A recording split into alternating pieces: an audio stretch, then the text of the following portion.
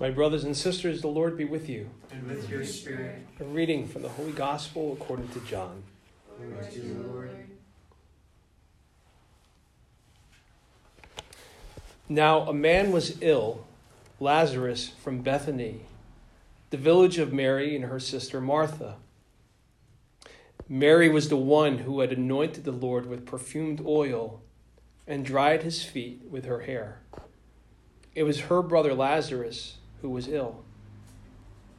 So the sisters sent word to Jesus saying, "Master, the one who you love is ill."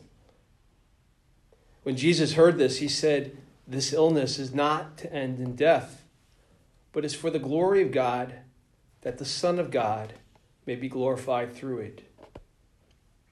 Now Jesus loved Martha and her sister and Lazarus. So when he had heard that he was ill, he remained for 2 days in the place where he was. Then after this, he said to his disciples, "Let us go back to Judea." The disciples said to him, "Rabbi, the Jews were just trying to stone you, and you want to go back there?" Jesus answered, "Are there not 12 hours in a day? If one walks during the day, he does not stumble, because he sees the light of this world. But if one walks at night, he stumbles, because the light is not in him." He said this and then told them, "Our friend Lazarus is asleep, but I am going to awaken him." So the disciples said to him, "Master, if he's asleep, he will be saved." But Jesus was talking about his death, while they thought he meant ordinary sleep. So then Jesus said to them clearly, "Lazarus has died, and I am glad for you that I was not there, that you may believe. Let us go to him." So Thomas, called Didymus, said to his fellow disciples, "Let us also go to die with him." When Jesus arrived, he found that Lazarus had already been in the tomb for 4 days. Now Bethany was near Jerusalem, only about 2 miles away, and many of the Jews had come to Martha and Mary to comfort them about their brother. When Martha heard that Jesus was coming, she went to meet him, but Mary sat at home.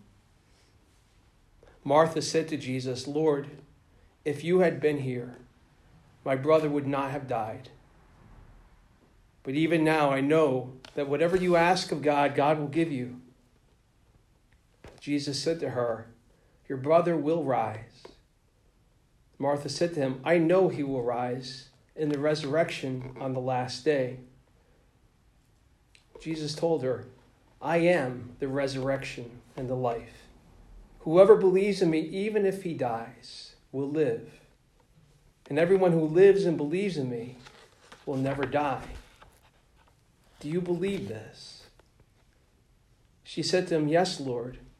I have come to believe that you are the Christ, the Son of God, the one who is coming into the world." When she had said this, she went and called her sister Mary secretly, saying, "The teacher is here and is asking for you." As soon as she heard this, she rose quickly and went to him, for Jesus had not yet come into the village, but was still where Martha had met him. So when the Jews who were with her in the house comforting her saw Mary get up quickly and go out, they followed her, presuming that she was going to the tomb to weep there.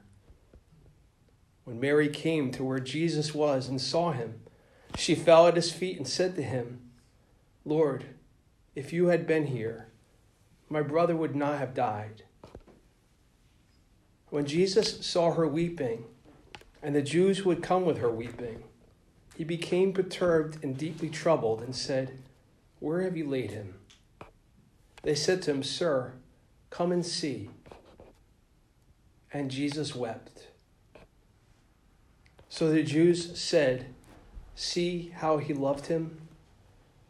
But some of them said, "Could not the one who opened the eyes of the blind man have done something so that this man would not have died?" So Jesus, perturbed again, came to the tomb. It was a cave, and the stone lay across it. Jesus said, "Take away the stone." Martha, the dead man's sister, said to him, "Lord, by now there will be a stench. He has been dead for 4 days." Jesus said to her, "Did I not tell you that if you believe, you will see the glory of God?" So they took away the stone. And Jesus raised his eyes and said, "Father, I thank you for hearing me. I know that you always hear me. But because of the crowd here, I have said this, that they may believe that you sent me." And when he said this, he cried out in a loud voice, "Lazarus, come out." The dead man came out, tied hand and foot with burial bands, and his face was wrapped in a cloth. So Jesus said to them, "Untie him and let him go." Now many of the Jews who had come to Mary and seen what he had done began to believe in him. The Gospel of the Lord. Praise to you, Lord Jesus Christ.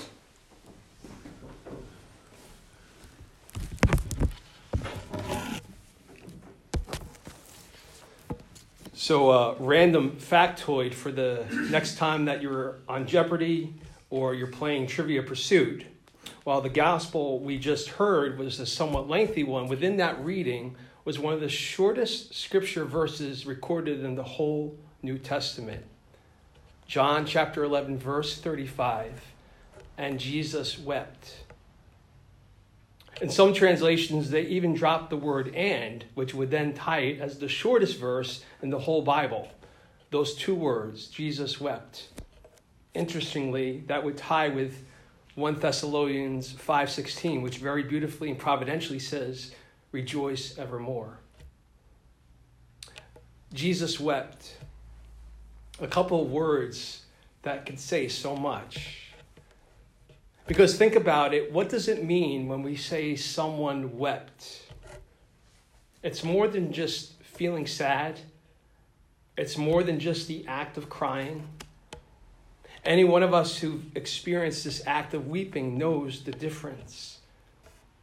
You weep when you feel deep, intense feelings, raw emotions for someone or over something that has happened.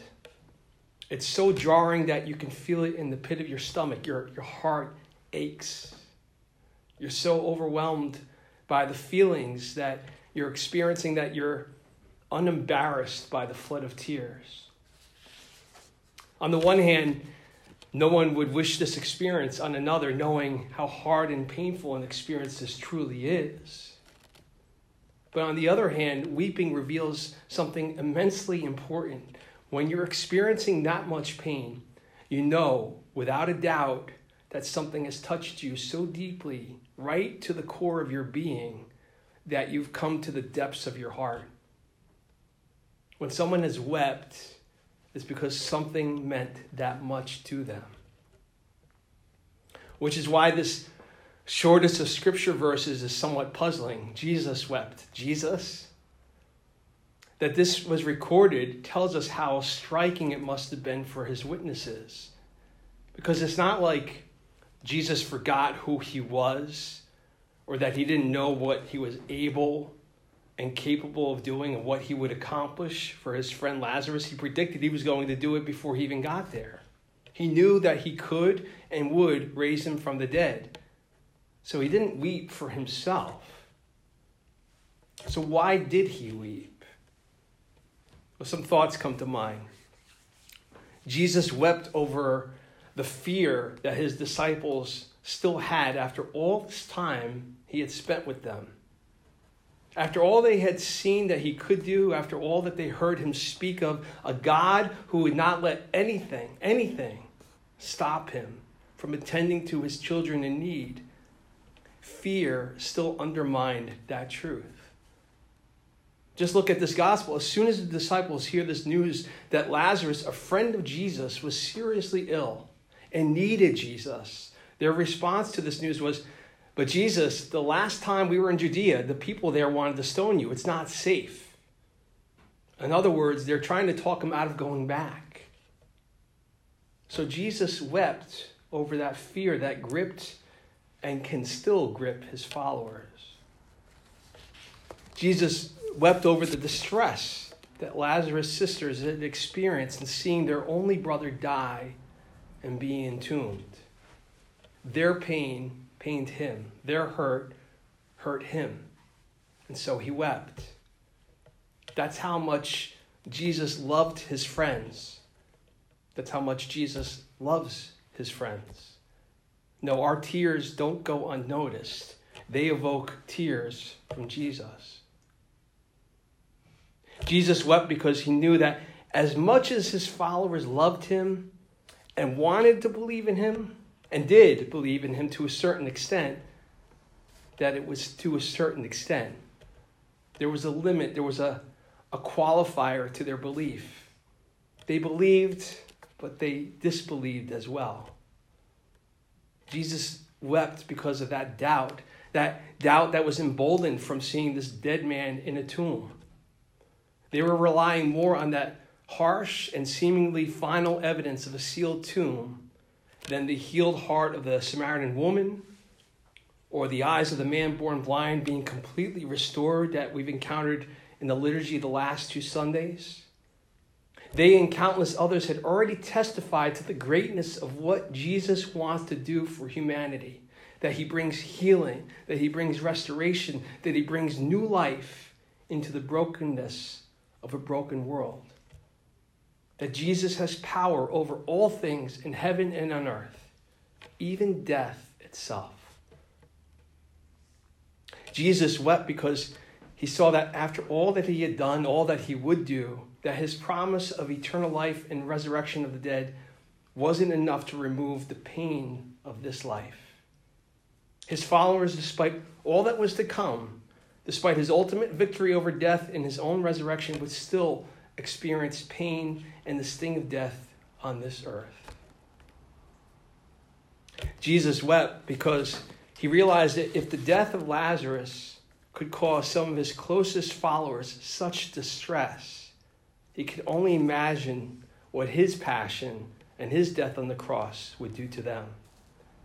Yet he knew that he needed to endure that passion and death so that God would be able to do even more miraculous and life-changing things for all humanity, most specifically saving them. Jesus wept because in spite of all that he would say, all that he would do, some would choose to remain entombed.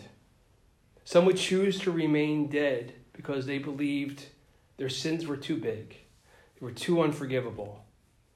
They would remain hidden in the darkness of those tombs rather than experience the healing and the radiance of his love and his life that wants to bring them out of that darkness and out of that isolation. Jesus wept over those who would refuse to hear his life-giving voice, calling them out of those tombs, rejecting the opportunity to experience newness of life in his radical gift of forgiveness. Yes, Jesus wept because he loved. Jesus wept because he loves. Jesus wept because he knows that for some people, the gift he offers of himself so freely, so willingly, so selflessly, for some, that wouldn't be enough. Some would simply question or put their trust in other gods.